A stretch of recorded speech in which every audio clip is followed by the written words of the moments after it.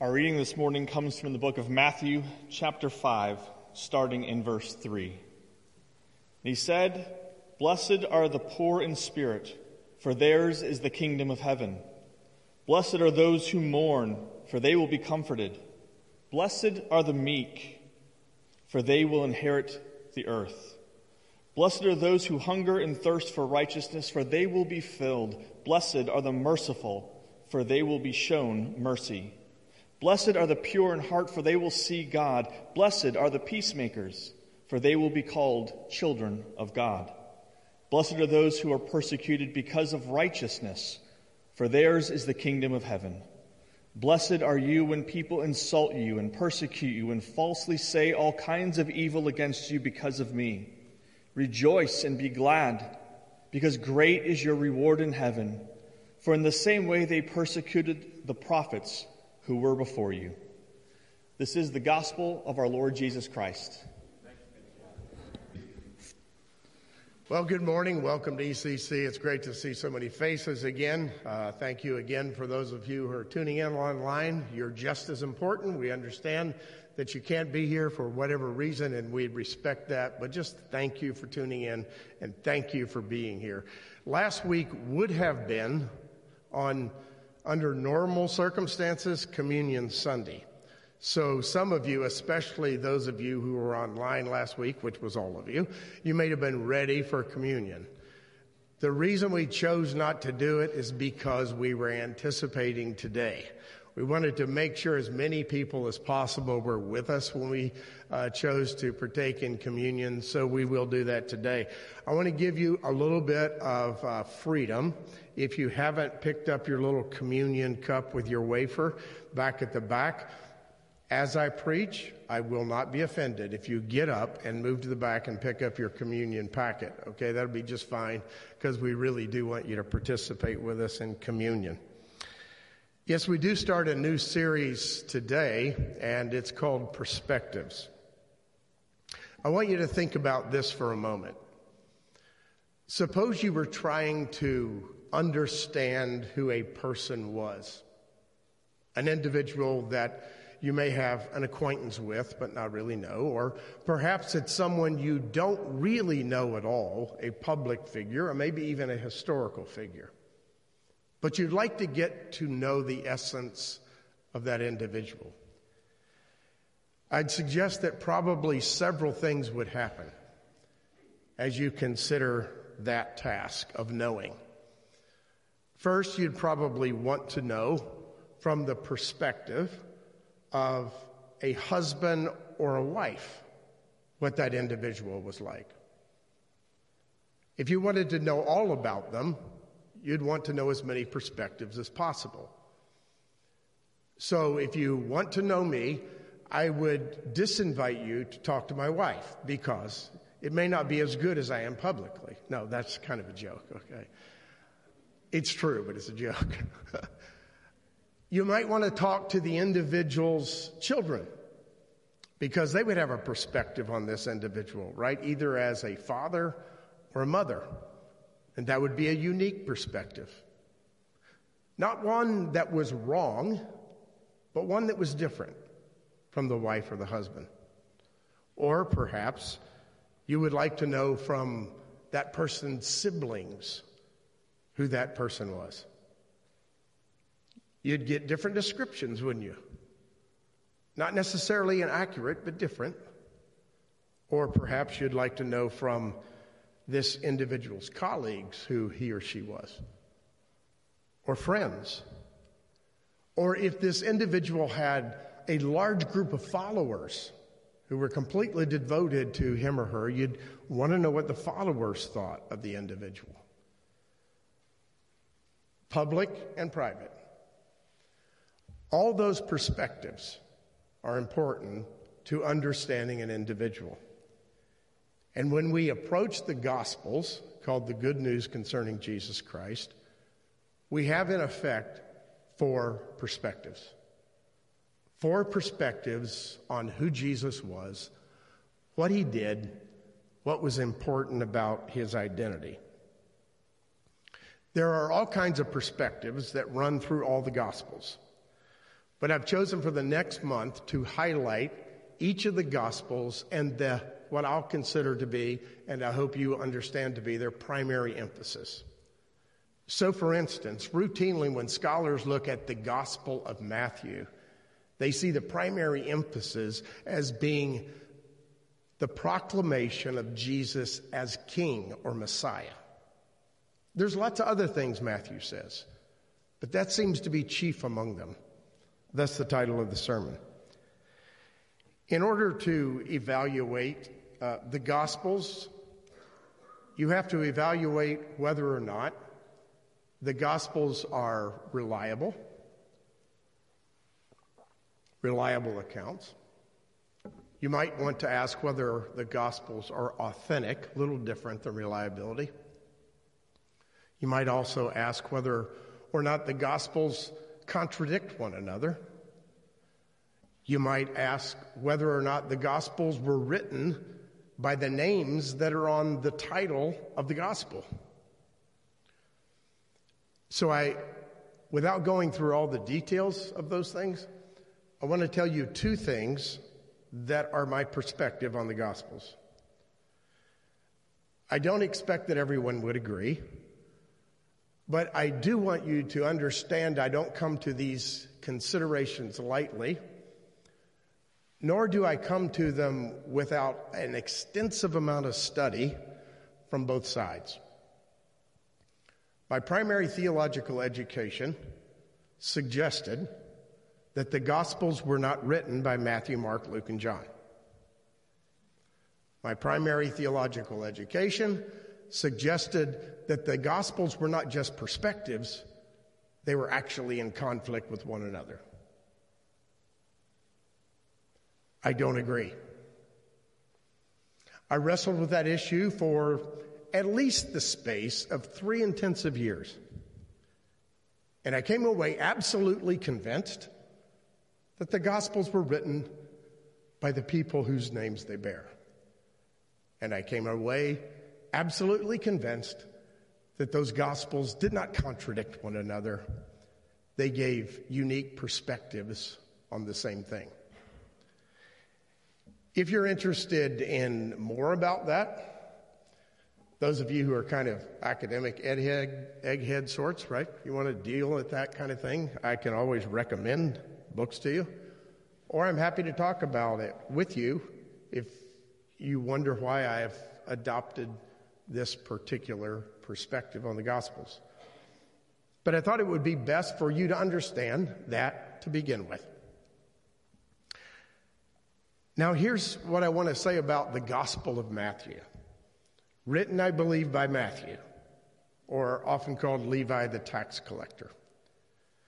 Here's what I see as some of the major themes in the Gospel of Matthew.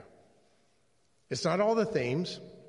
Others would say I left something out, and I understand that, but I had to choose, and I've got a limited amount of time. Theme number 1 is the biggest theme, probably the most agreed to theme. And that is Matthew is saying in unequivocal terms that Christ is the King, the promised Messiah. He says that in a way that the other Gospels do not. The other Gospels say it, but not with the same emphasis as Matthew. When Matthew opens his Gospel, he begins with the genealogy. Unlike, say, for instance, the Gospel of John or the Gospel of Mark. He begins with a genealogy, and it's clear what he's trying to emphasize in his genealogy. He's trying to emphasize that Jesus is the royal king. He emphasizes that he's from the line of David. He emphasizes that he's the Jewish royal king, the Messiah. He begins with Abraham as the father of the Jewish nation. And he delineates this in a very particular fashion, it seems, especially for a Jewish audience. It seems to be clear that Matthew was written for a Jewish audience more than any other. Not exclusively, because there's Gentile references, no doubt. But it seems especially clear that he was emphasizing it for a Jewish audience. But right at the beginning of the gospel, remember what we talked about last week? Right near the beginning of Matthew's gospel, there's this odd entrance of people who are mysterious and unknown. People who are not Jewish at all.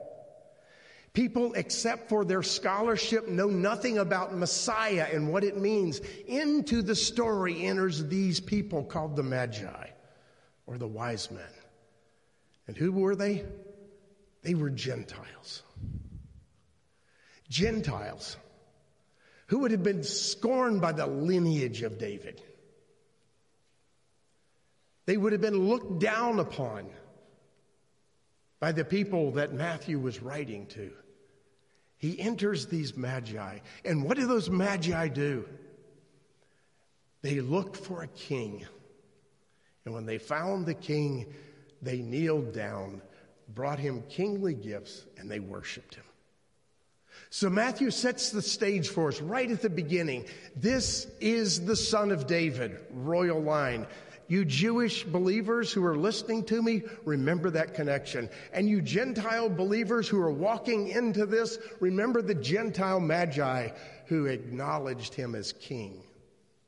This royal blood of David. But there's something else about this Messiah king that is extremely important not to miss. This Messiah king is very, very human, as well as being very God. All you have to do is look at the lineage that Matthew chose to tell us. He could have eliminated some really scurrilous things in the lineage of Jesus, but he did not. He included people like Tamar, who through incest bore a son that is in the bloodline of Jesus. He included somebody like Rahab, who was a prostitute, who bore a son that was in the bloodline of Jesus. And yes, he included David.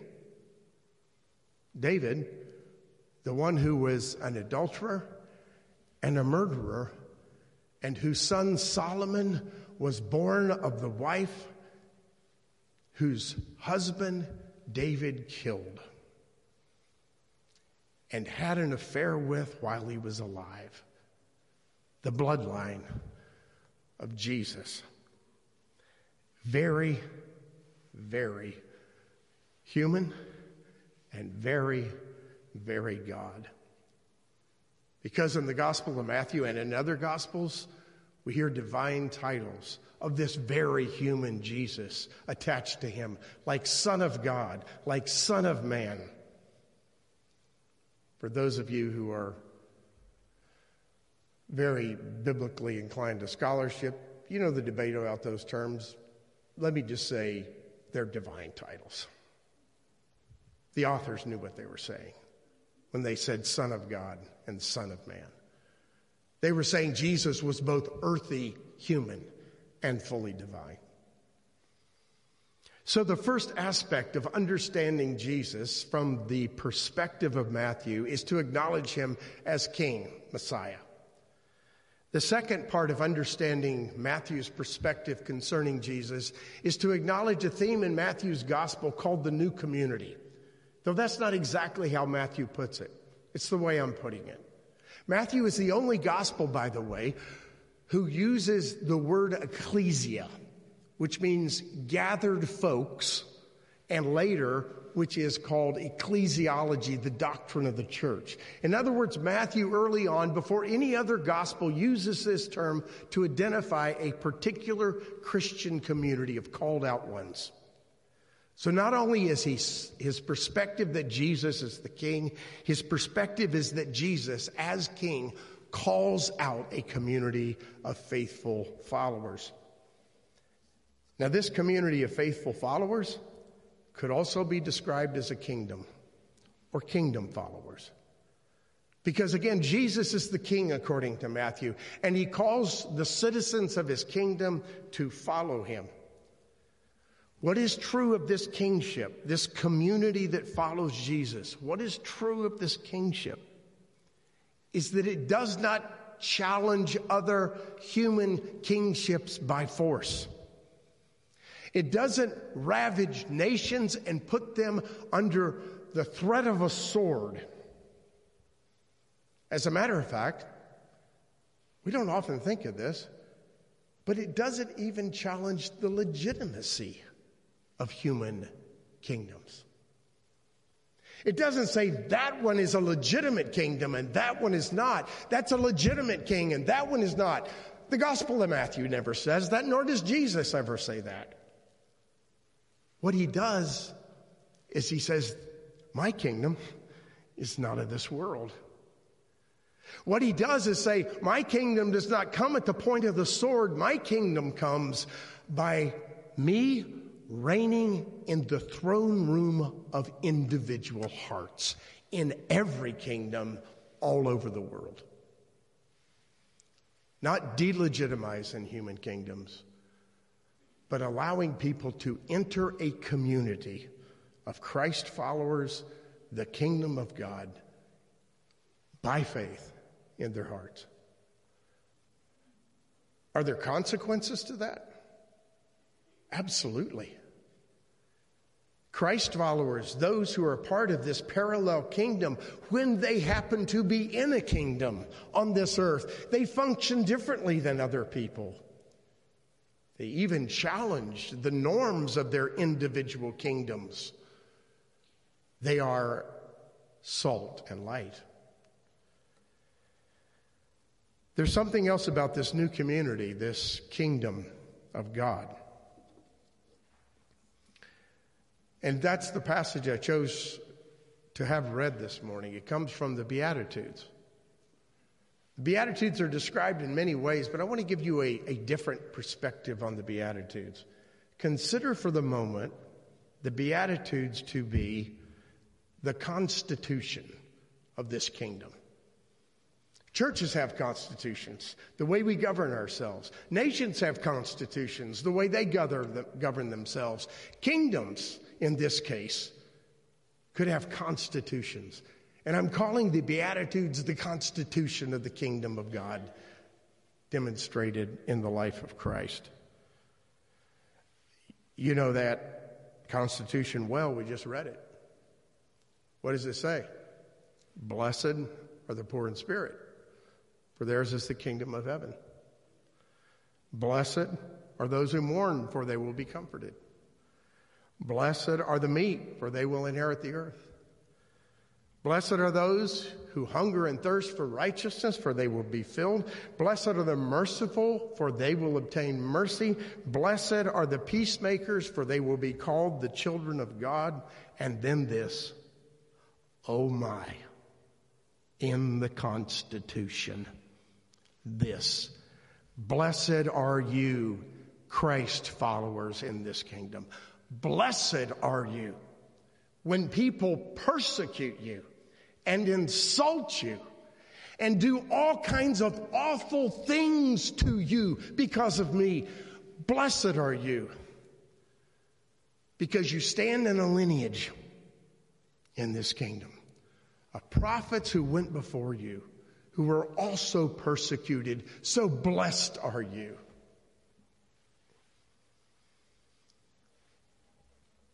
By the way, in this constitution of the kingdom, there's no reference to individual rights. However important they may be for an earthly kingdom, in this constitution that reference does not exist. The emphasis is not on rights. The emphasis is on responsibility. If you're a Christ follower, if you're part of this kingdom, you have a responsibility. And as you follow that responsibility, you are blessed. But wait. Let me be skeptical like many people are, perhaps some of you are right now. And you're saying, how can I be blessed when I'm persecuted? How can I be blessed when I'm merciful when other people are not? How can I be blessed when I'm a peacemaker and people are calling for war and violence? How can I be blessed when? Fill in the blank. Here's the harsh reality. To a certain extent, you can't. Not in this life. Oh yes, there are blessings in this life. But if we look at the Beatitudes and suggest that this religious constitution for the kingdom of God has something to do with blessings now, that if we follow Christ this way, prosperity will come. If we focus on that almost exclusively, we lapse into the heresy of the prosperity gospel. And yes, I said heresy. It is one of the greatest, in my opinion, greatest heresies of the American church, the prosperity gospel. The Beatitudes say nothing about blessings tomorrow because you invested today. They say in order to understand the blessing of God, you have to take on an eternal perspective. You have to invest in a responsibility that is countercultural, a responsibility that is counterintuitive, a responsibility that doesn't pay dividends tomorrow. You invest in the kingdom of God, which is eternal. Thus, from that perspective, you can endure persecution with joy. You can be a peacemaker when others are not with joy. You can extend mercy when people don't extend it to you with joy, because you have an eternal perspective. Signing on to this Constitution requires an eternal perspective. Third, part of the perspective of Matthew concerning Jesus is this: he's unequivocally clear that Jesus is the hope for the whole world. The whole world.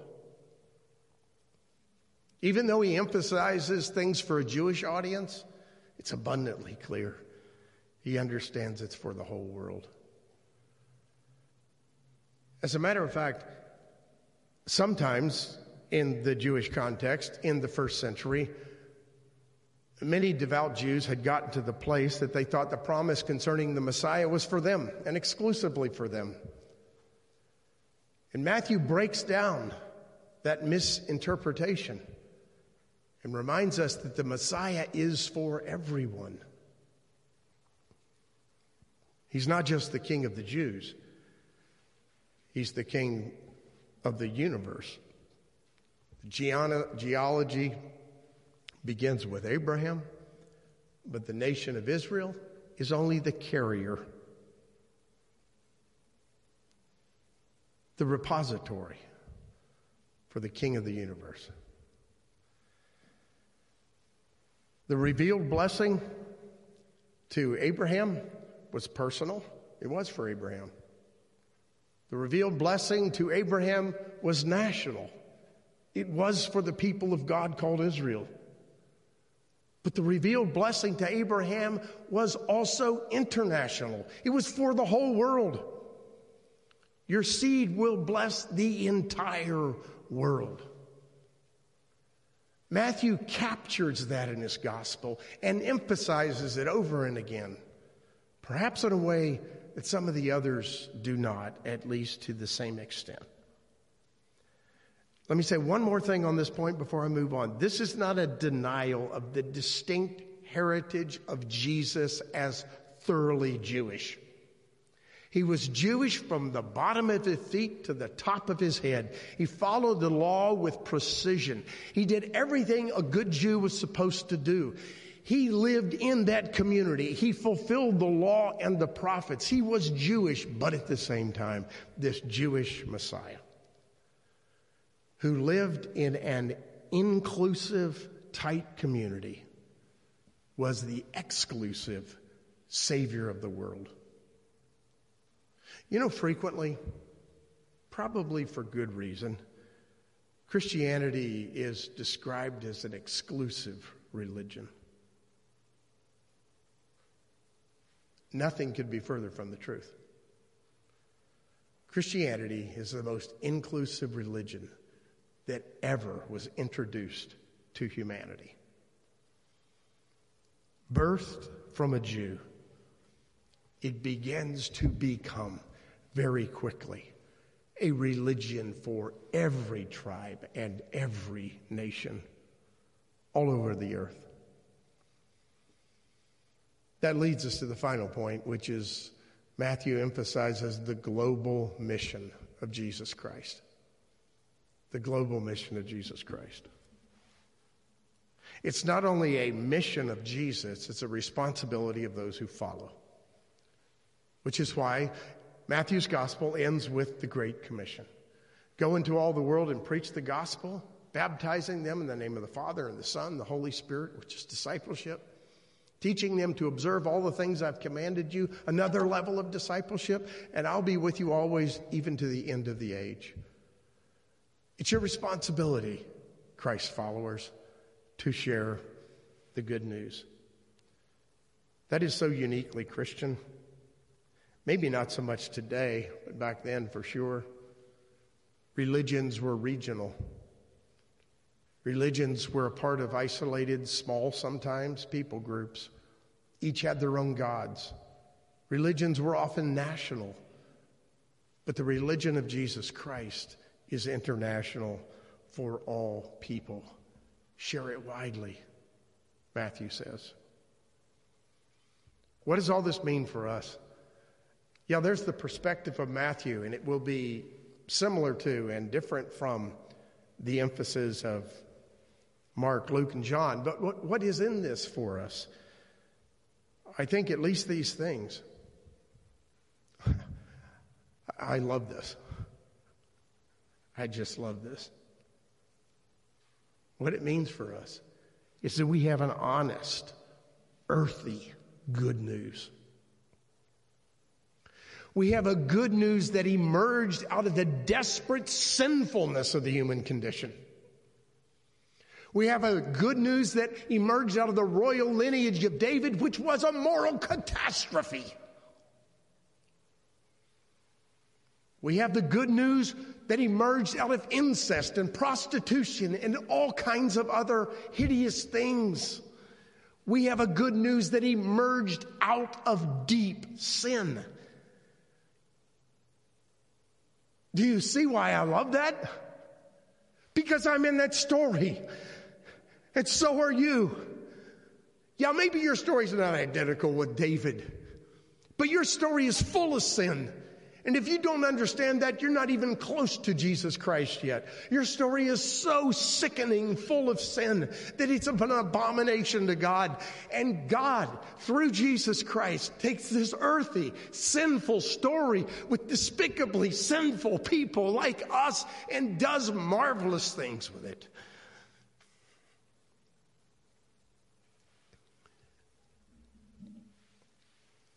Sometimes I am just absolutely overwhelmed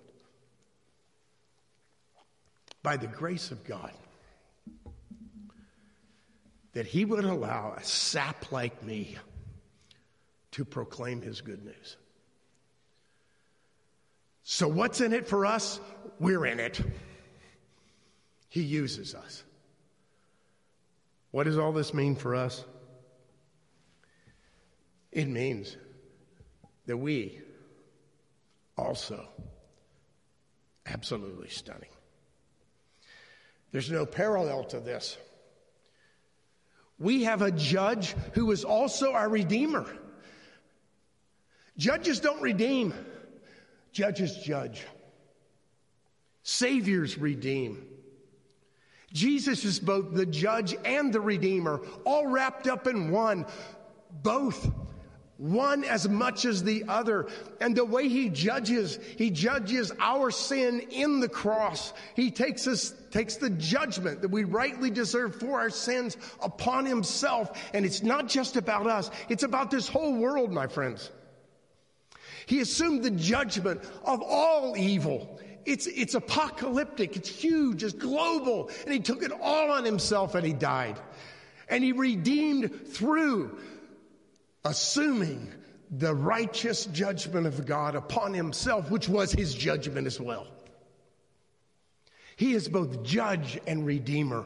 Find me another example of that, where the judge is equally the redeemer. That is incredible good news. Third, we have a kingdom that we're invited to be in, that cannot fail. It cannot fail. It's impossible for it to fail. One of the main reasons it's impossible for it to fail is the eternal King of the universe is leading this kingdom. The other reason it's impossible for it to fail, think of the book of Revelation, which we've gone through in a whole semester. It is the eternal kingdom of God. It can't fail because it's eternal. There is no possibility of a failure in eternality. The eternal kingdom of Jesus Christ cannot fail. And finally, the good news and what it means for us is we have a righteous and a wise King that we serve. You know as well as I do that we all long for a kingdom that cannot fail. And we all long for leaders who won't fail us. This kingdom cannot fail. This leader cannot fail us because he's the King of the universe, God in the flesh, who is eventually going to make everything new. I look at your faces, and I know, like me, you long for that day when every pandemic is gone, when every sin is destroyed, when every temptation is dissolved, when every death is no more. And that day's coming because the eternal kingdom of Jesus Christ will prevail. And right now, in the midst of whatever we're going through, right now, we have a taste of that invisible, eternal kingdom. And it is our hope. Let's pray. Lord, for the promises you give us in your word, we are so grateful. For the promises that you not only give us in your word, we're grateful, but we're grateful that the promises have been sealed by the activity of the coming of Jesus Christ. The promises have been sealed by your death and your resurrection. The promises have been sealed by the promises that there is going to be a new heaven and a new earth, because you conquered all sin and evil, and we await the great day when the culmination of all things will result in Jesus as the peaceable King of the universe. We pray, Lord, as we wait, that you will make us faithful citizens of the kingdom, not trying to tear down our own earthly kingdoms, but allowing you to reign in our hearts individually and through our individual loyalties, establishing your kingdom on earth. We thank you again for the promise, and we pray that you will reinforce it and remind us that it's true. In the name of Christ our Lord we pray. Amen.